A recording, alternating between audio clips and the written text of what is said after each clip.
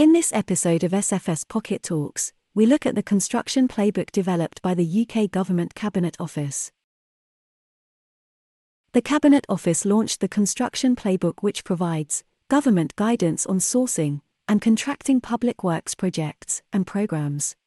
It seeks to build on previous documents, such as Construction 2025 and National Infrastructure Strategy 2020, transforming the UK construction industry by leveraging the £37 billion purchasing power of social infrastructure projects in 2021 alone, to support investment in developments coming from government and industry alike. It also provides the guidance and methodologies to aid improvements in three key priorities: health, safety and well-being, building safety, and sustainable construction by taking a whole-life approach. What is also pleasing to see, but unsurprising, is the continued recognition of the role modern methods of construction, digital tools, and early engagement of the supply chain can play in achieving the goals.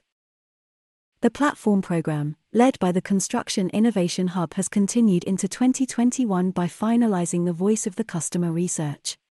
These 5 government departments will comply with the playbook, and their requirements have been published recently in the Defining the Need document.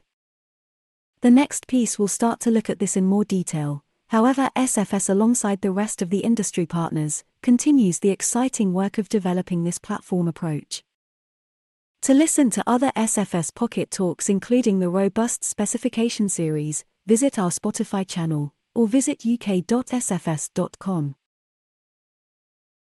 Please note, this article is based on SFS views and research only and does not constitute legal or other professional advice. We suggest you carry out your own review and research, as well as consult your professional advisors for advice in the event that you chose to rely upon the materials and information contained within any digital media we publish.